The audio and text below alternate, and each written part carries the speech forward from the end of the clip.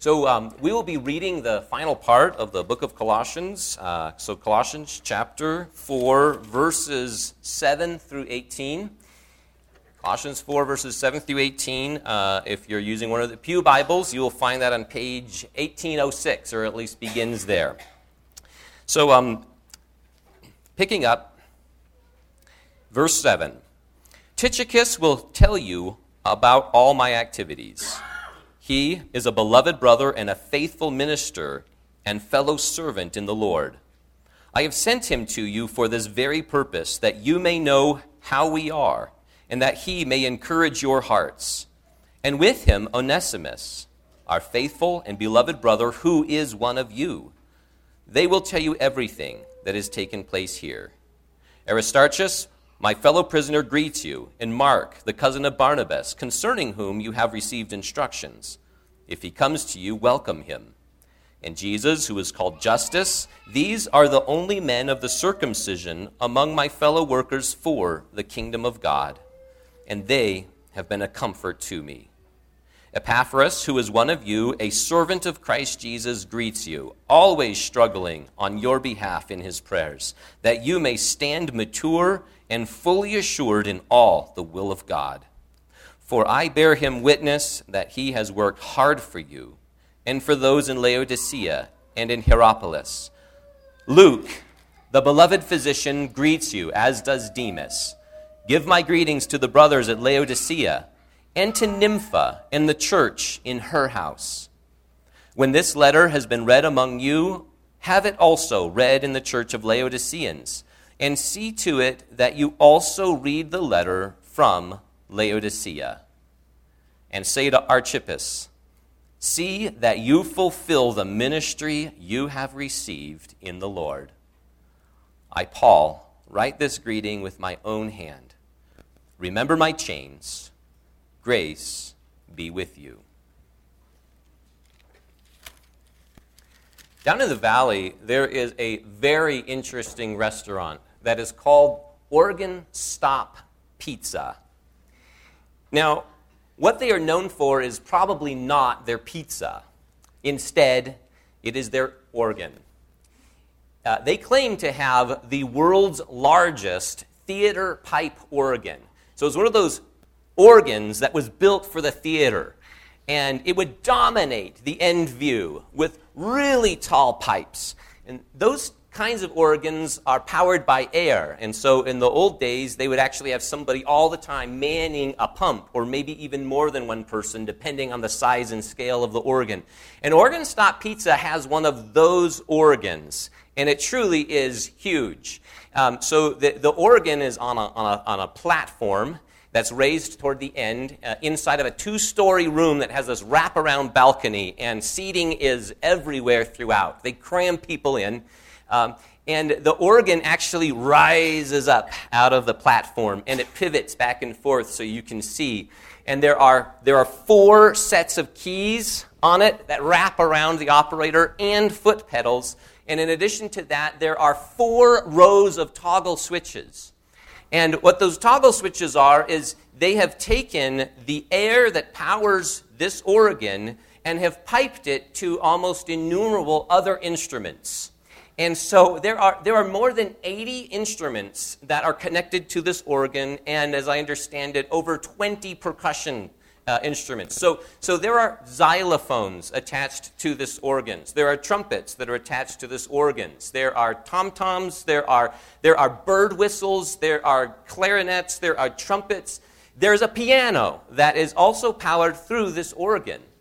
And the amazing thing is that this complete array of instrumentation is at the fingertips of one operator, well, including his feet as well. Okay, and that's the reason why people go to Organ Stop Pizza, because it is truly phenomenal. You've heard of a one-man band. Well, this is a one-man orchestra, and it is truly incredible. They actually take requests, and they'll play them. And the caliber of execution of those songs is almost unbelievable, and the number of instruments, and you can see them lined up on the walls to the back. 2 stories worth of instruments. And then they actually wrap a little bit on the walls, and you can see these drums get operated by air currents that are pumped from the organ. And so all the musical scores that you can think of course, Phantom at the Opera is a very popular number that people ask for. And they don't only have one set of organ pipes, they have a number. And it's amazing to watch this, okay? And that's the reason why people go to Organ Stop Pizza. But if you do, you stand there or you sit there and you say, this truly is phenomenal. As he rattles off something, I don't know, from Star Wars or Sound of Music. And you say to yourself, are you sure this is legit?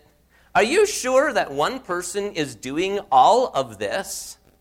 Well, in order to convince you that it's true and legit, you get to see. You get to see all of it happen, and including at the very bottom, at the very bottom of the wall, there are windows that open up, and they actually look into the pumps room, where they have a number, 4 huge pumps that are constantly delivering the air, and you see this network of pipes traveling about as they travel to each instrument, and they're vibrating.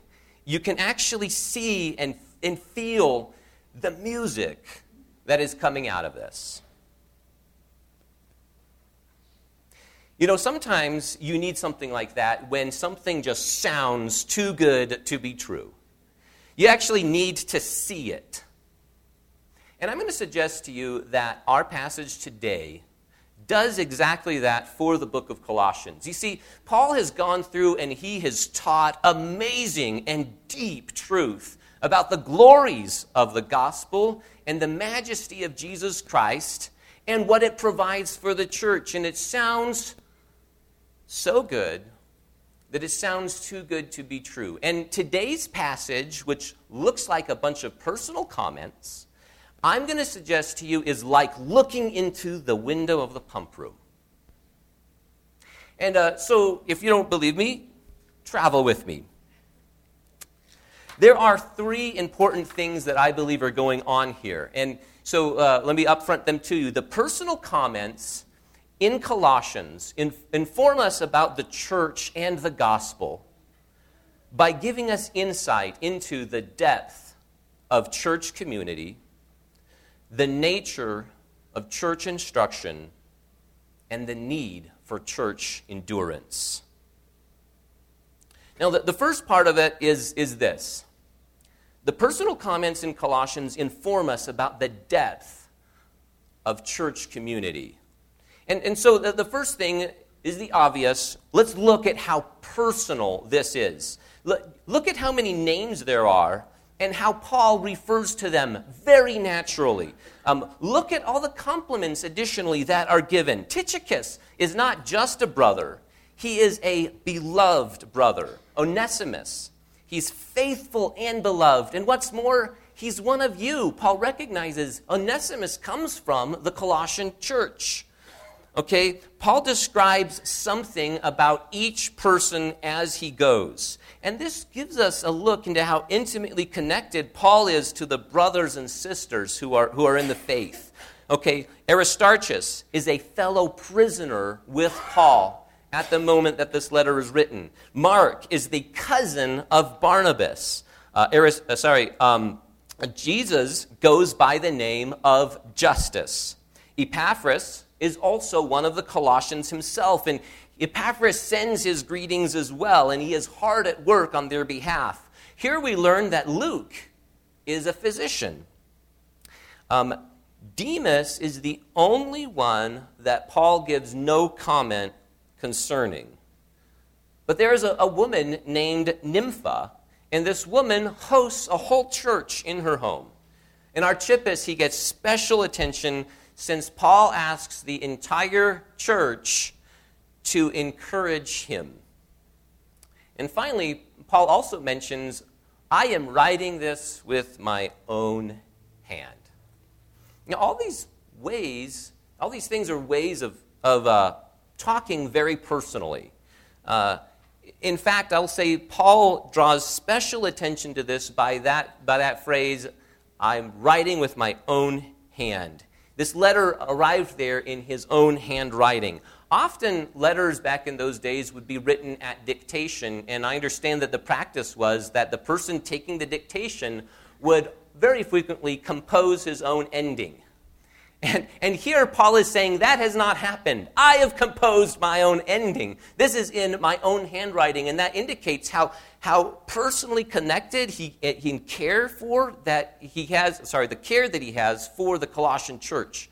But it also means all these comments about these people, those come from me. They come directly from me. Okay, now I believe that this kind of community whirls out of the deep truths of the gospel. So, in other words, I believe that good theology, sound doctrine concerning the gospel serves to create good community. And what I'm going to say is that I've just skimmed over a whole list of people, but it runs much deeper than this surface.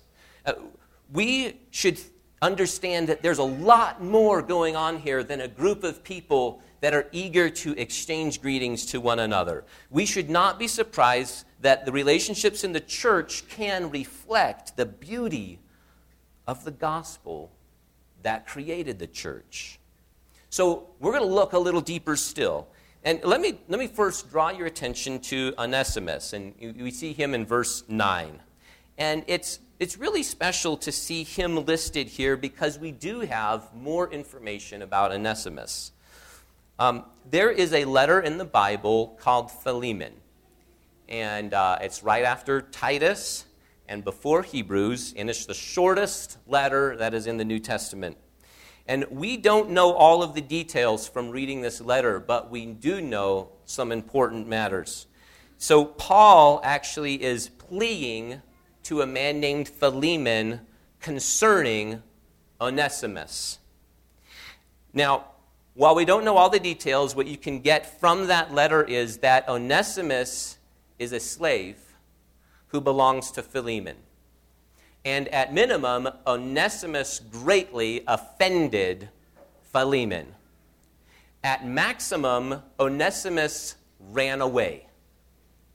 And in the letter, whatever the case that is, Paul is sending Onesimus back to his master.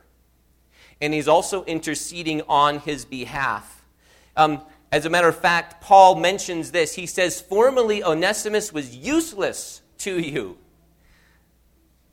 He even suggests that Onesimus may have stolen from Philemon. Now, you should know that sending Onesimus back was very risky for Onesimus. Now, Roman law would have required it had he been a runaway slave. So Paul would have had to obey the law and send him back. But there was absolutely zero legal protection for a slave whatever. And so masters who are displeased with their slave often executed. And so Paul loves Onesimus. He actually says Onesimus has become a believer in that letter. He indicates that. And he knows Philemon is a letter. So he sends Onesimus back and he pleads for Onesimus. As a matter of fact, what's interesting is that the word Onesimus means useful.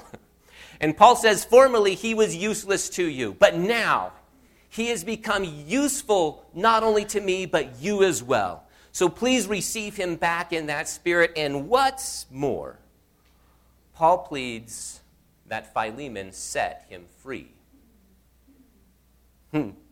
So when Onesimus is mentioned in our book of Colossians, it looks like Philemon decided to do exactly that. Because of the gospel and the change that it had wrought in maybe all of their lives, Onesimus is set free. And here he uses his freedom to serve in the church. Now that is really cool, isn't it? Isn't that kind of powerful? And it gets a little bit even deeper yet, although it's still speculative. There's a man toward the end of our chapter whose name is Archippus. And Archippus is talked about in that book of Philemon. Paul writes to Philemon, and then he mentions a woman, and then he mentions Archippus. And the structure of that sure looks like Paul is addressing the whole household, which would mean that Archippus is a son of Philemon. And then here in our text, you have both Onesimus and Archippus working side by side in the cause of the gospel. What a powerful change that the gospel has wrought and that you can see. So this is what I mean, that the community runs deep. This isn't just a superficial community that you have here. And we might not have all the details, but one thing I will tell you is that because Onesimus was from Colossae, that church knew all of the details. And they could see the beauty of this community on full display in that way. So that's what I mean, that church community created by the gospel runs deep. You see, in Colossians 2, verse 11, Paul taught earlier in this book that there is no difference between slave and free. And now you see Paul practicing what he preached. As a matter of fact, I say that deliberately because it sure looks to me like this situation was changed by Paul intervening. Do you realize that it might not have happened had not Paul took the initiative to write about this situation and to plea on Onesimus' behalf? And so sometimes the changes that are so wrought by the gospel are not made simply by a community that stands out. They are actually brought about by a community that stands up. And we can see the fruit that was so created. But there is more evidence of community in our text that I'd like to point out to you. And we notice that Paul mentions a man named Mark, and that's in verse 10. Now here it is mentioned that Mark is the cousin of Barnabas, but we also know more about Mark and Barnabas from the book of Acts. And see, in Acts chapter 15, Paul and Barnabas had an argument over this Mark. And so Mark had started off with them on a missionary journey, and then he bailed. It looks like he flaked out. And she got to a certain point and said, maybe I'm not cut out from this. And anyways, he left. And from that point forward, in Acts 15, Paul and Barnabas want to go on a trip again, and Barnabas says, let's take Mark. And Paul says, I don't think that's a good idea. Let's read that. In Acts 15, it says, now Barnabas wanted to take with them John called Mark. But Paul thought it best not to take with them one who had withdrawn from them in Pamphylia and had not gone with them to the work. There arose a sharp disagreement so that they separated from each other. Barnabas took Mark with him and sailed away to Cyprus, but Paul chose Silas and departed. And that was Acts 15, 37 through 40. And with that in mind, what Paul says here is very significant. Can you see this? It's very evident that Mark had indeed changed. Mark no longer flaked out. Okay? And so Mark had probably grown to be more reliable, but what's more, you see that Paul recognized it. And so Paul becomes very supportive of Mark, saying, if he comes to you, welcome him. And even more than that, he says, you have already received instructions about him. If he comes to you, welcome him. And so Mark, in Paul's mind, is now a very valuable team player. So don't treat him like a flake. I wonder if word had gotten around about Mark and that there was this division over Mark. And so now Paul is fighting for Mark. He's saying, if he comes to you, welcome him, receive him. He's valuable. So I'm going to just say this. It is appropriate for Christian community to involve discernment. It is appropriate to assess what is good for someone to be doing at his or her stage in their Christian growth and walk as a believer. Okay? And it is good to recognize when somebody is ready and to so put them to work. Okay? Paul had mentioned earlier in chapter 128 that one of his goals is to present everyone complete and mature in Christ. And Paul is recognizing maturity in Mark. There's more on community even yet.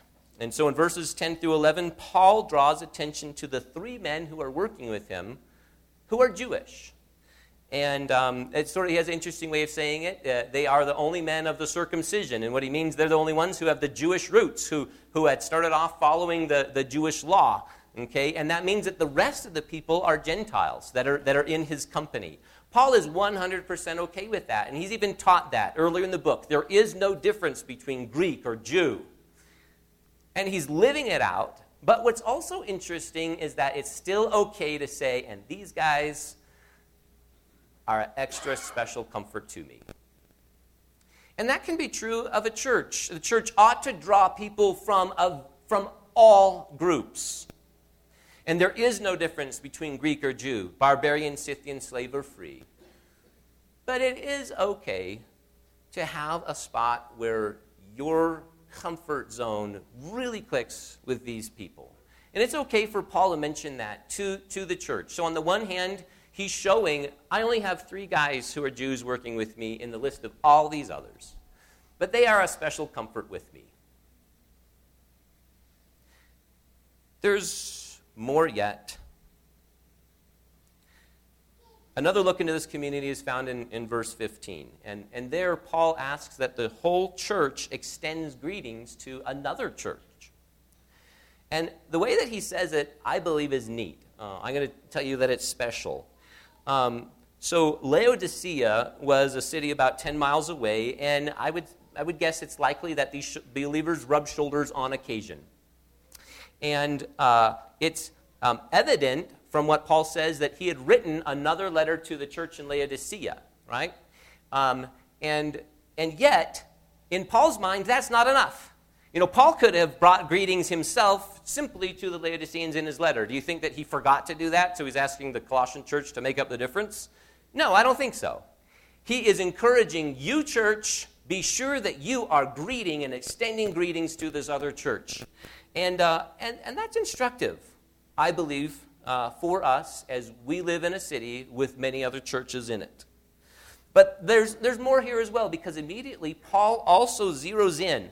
So he uses a generic word first. He says, greet the brothers, and the term adelphoi there, when it's used generically, means brothers and sisters. So he's not just saying greet only the brothers. He's saying greet the whole church all together, but then he dials in and he says, and to Nympha and the church that is in her house. Now, this is interesting because it says Nympha, the church in her house. If you have an older translation, it might say Nymphis, and the church in his house. And some of the early Greek manuscripts actually go both ways. This one says her, this one says his. So there's a little bit of disagreement about that. But the more modern translations usually go with Nympha, the church in her house. Without getting technical, I think that that's correct. Usually, when you have that kind of an issue in the Greek manuscripts, the more unusual one is more likely to have been the original way that it was. And if so, then Paul is doing something here unusual. In this huge list of guy, and greet Nympha, the church that is in her house. And he's drawing a special attention to a woman. Now, it is true that the New Testament often offends our culture with its teaching, especially how sometimes it reserves some important leadership roles for men in the church. But it does not exclude women from being very, very significant. And Nympha was probably a wealthy woman.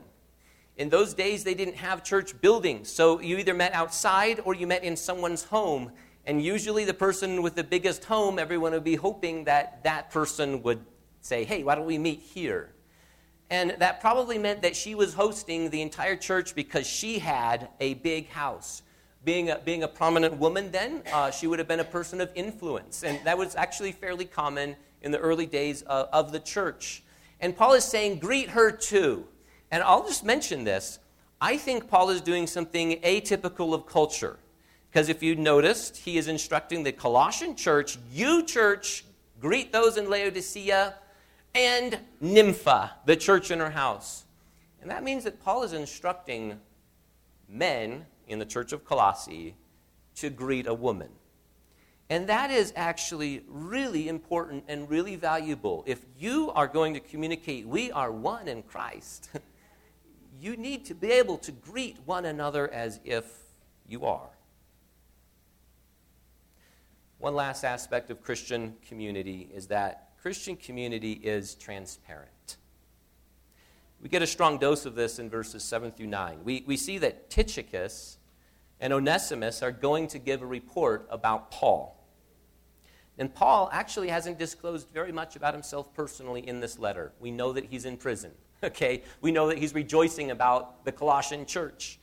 But the personal details about Paul, he is withheld from writing in the letter, and he's conveying it through Onesimus and Tychicus.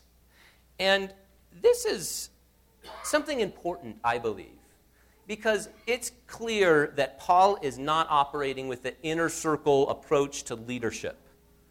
Paul is instructing these guys, tell the entire church everything that is going on here. And that is a transparent model of leading in the church. It's not withholding information. The church leaders want to hear everything, but so do everyone else in the entire church. And it's a corporate enterprise that is on display here. And that also is valuable because it indicates that Paul solidly, his communication pattern solidly will not tell one thing to one person and something else to another. He communicates the same thing to all, and I would say that that is being transparent. No one is kept in the dark. There's no hidden agenda. And Paul reinforces this further by how he speaks of this guy Epaphras. In verse 13, he says, I bear him witness that he has worked hard for you and for those in Laodicea and Hierapolis. And so the ministry of this one man, Epaphras, was benefiting 3 other cities. And Paul wanted the church to understand and to value that. And so Paul says, I bear him witness. And this means that Paul himself is underwriting what Epaphras has done based on his own testimony. I have seen what this guy is doing. And Paul is just shooting straight. He would not recommend Epaphras like this or commend him in that way if Epaphras was flaky. But Epaphras is not, and Paul shoots straight with the church. And these are ways that you develop a community of trust by modeling transparency.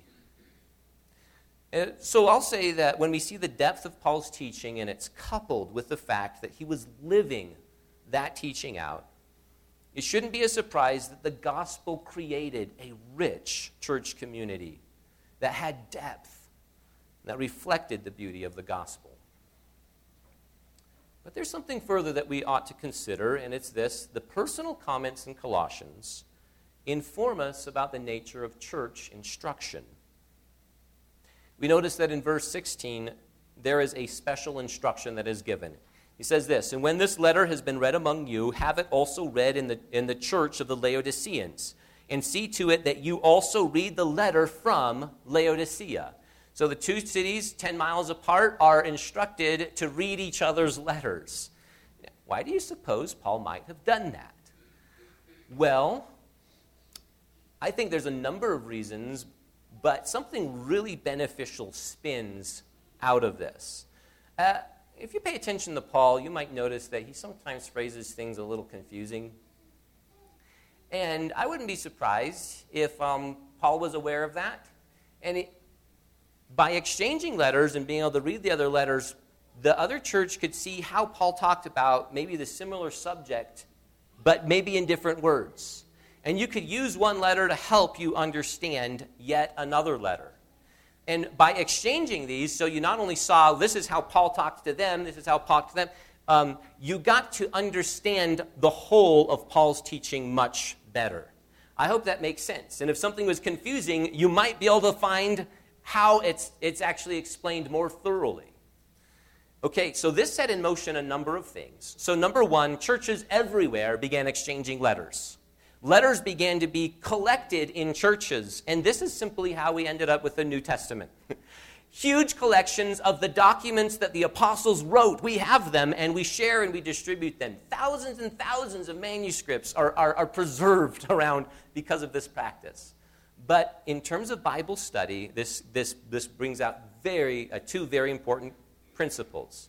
And number one is, use the Bible to help you understand the Bible. Use the Bible to help you understand the Bible. When something is confusing in one area, often you can actually find more in the Bible that will help you understand it better. And what Paul says here, set that in motion. The other thing that it puts in motion is use all of the Bible. Use all of Scripture. Don't just dial in on this is my favorite thing. Paul says, read the letter to the Laodiceans as well. It's important too. I don't have time to develop that any further, but those are really significant things that Paul has encouraged right here. But looking at church instructions, the instruction of the church also should cause us to look more carefully at Epaphras. He's found in verses 12 and 13. And we notice that Paul commends him highly for the quality of his prayers and for working hard.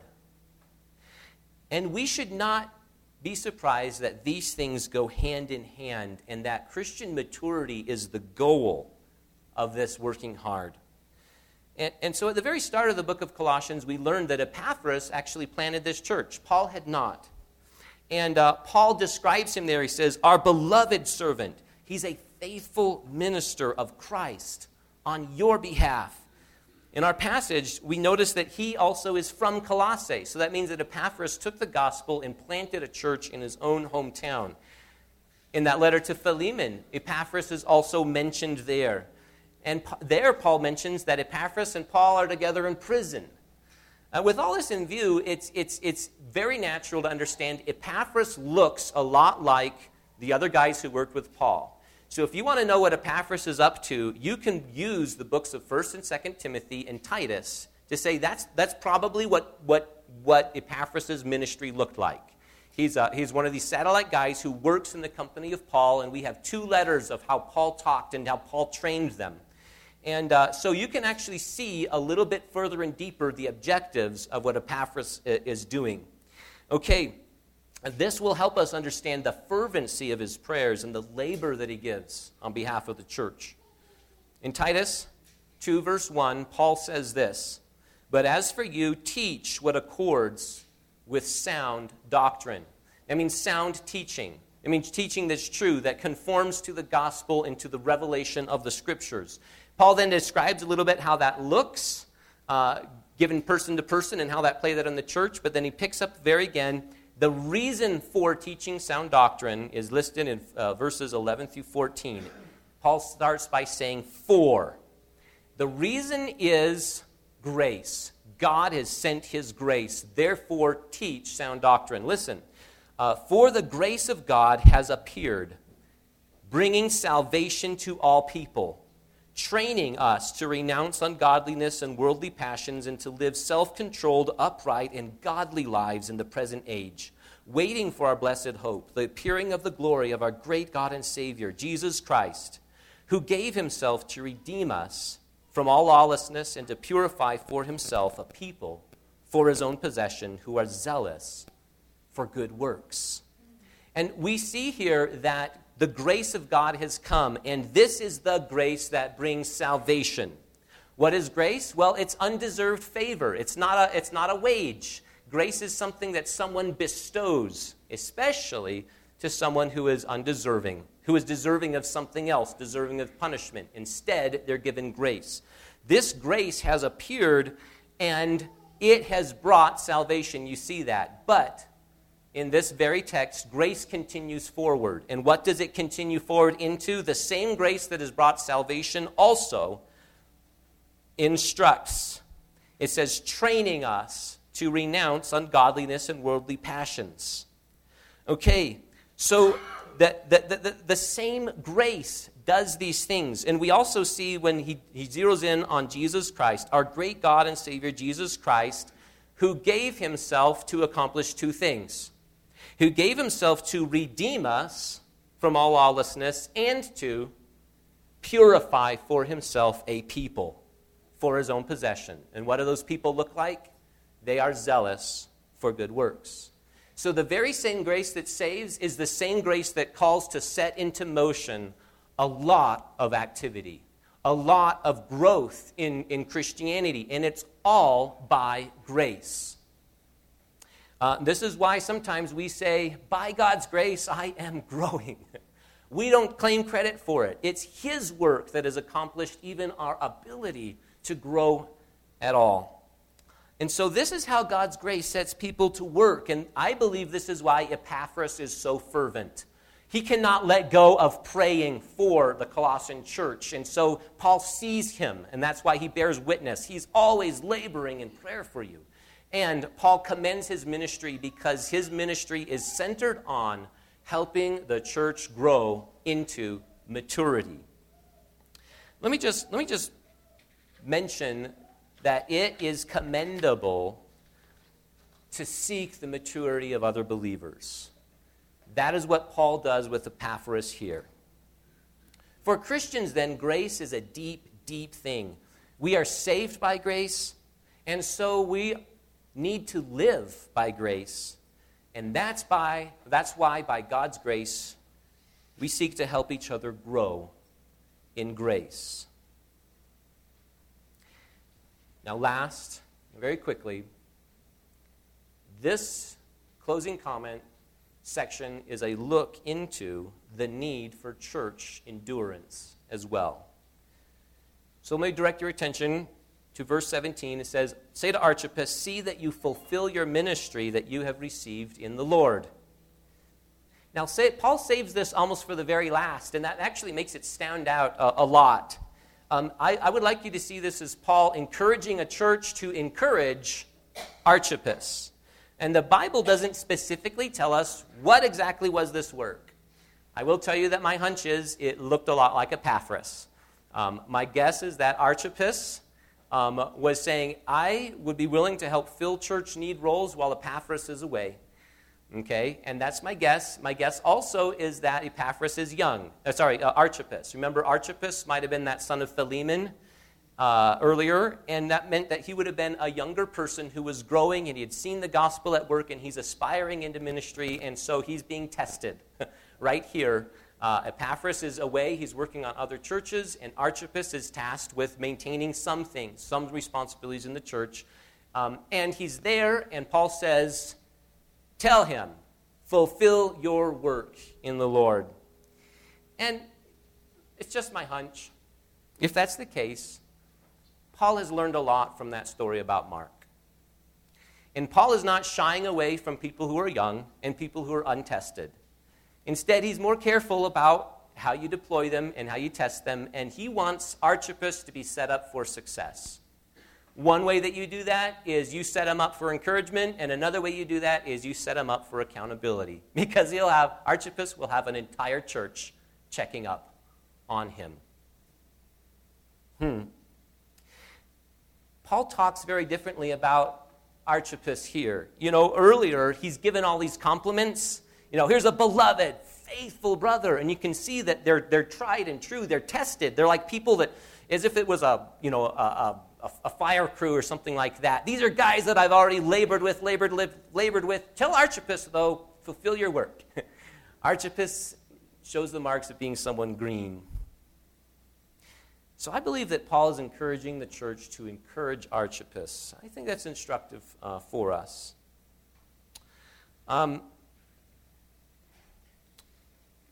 This is all the more sobering, then, when we understand that someone in our list of names did not finish well. So Paul is wanting people to see them finish well. It's actually a Christian life is a faithfulness is not an easy life. And there's all this encouragement for Archippus to endure, to finish. But one person in our list of names we know did not. That's in verse 14. Right after mentioning Luke, Paul mentions Demas. Demas is someone that we also see in other letters. Demas is called one of Paul's fellow workers in the book of Philemon. But in 2 Timothy 4, verse 10, Paul mentions something that's heartbreaking.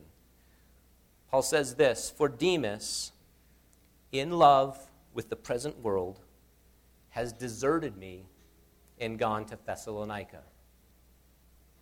And what Paul says here, and the way that he says it, is very grim. See, this is worse than when Mark stopped traveling with Paul and Barnabas back in Acts 13. When Timothy would have received that letter and read it, I think his heart would have sank. And especially the way that Paul phrases this. So just earlier, Paul is referring to himself in 2 Timothy, and Paul believes that the end of his life is coming. He's on trial, and it looks like he is going to be executed. And so he's handing things off. But he says this concerning himself.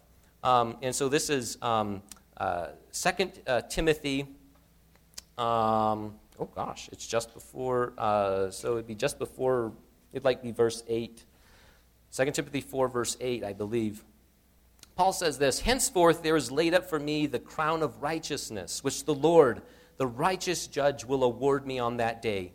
He says this, "Not only to me, but to all who have loved his appearing." And that's a strong thing. Those who have loved God's appearing, the Lord's appearing, and they're eager for that, to see that. And then 1.5 verses later, Paul says, Demas loved the present world. Can you see the contrast that Paul is drawing there? So Demas didn't just simply back away. He really checked out. A man who had worked and labored alongside of Paul. We do not know what became of Demas, but to bring it back to our text, this is why there is a need for church endurance. Hebrews 10, verses 24 through 25 say, "Let us consider how to stir up one another to love and good works, not neglecting to meet together, as is the habit of some, but encouraging one another, and all the more as you see the day drawing near." I don't want to be a Demas. And so I want you to encourage me. I don't want you to be a Demas, and that calls me to encourage you. So I think that we've benefited a lot from this look into the window of the church. We've seen how it is designed to powerfully reflect the gospel of grace that created the church and also sustains it, that saves believers and that grows them. And we've seen some of its depth of community. We've been exposed to the nature of its instruction, and we've also seen its need and calling to endure. So let us pray that if someone so looked into our church, they would see the same things. So the personal comments in the book of Colossians inform us about the church and the gospel that gave it birth by giving us insight into the depth of the church community, to the nature of church instruction, and the need for church endurance. Paul closes with 3 short statements. That this closing was written by his own hand indicates how personally he is vested in the Colossian church. And the statement where he says, "Remember my change," doesn't mean to feel sorry for Paul, but rather to take seriously what he has said, for it has come at a cost. And finally, grace be with you. Remember that for Christians, grace runs deep. God's grace is not only a saving grace, it is a transforming grace. And so a fitting blessing for Christians to say is, "Grace be with you." Our Father, we ask that you would help us to be a church and a people that reflect the majesty of your gospel in its transforming grace and power. That we would not neglect to meet together, and as we do meet together, we would be eager to greet one another and encourage each other in the faith. that our relationships would run deep, that our submission to your instruction would also be very willing and open, and that our endurance would hold true, so that we might be a church that reflects we were saved by him and unreservedly lives for him. We ask in Jesus' name, amen.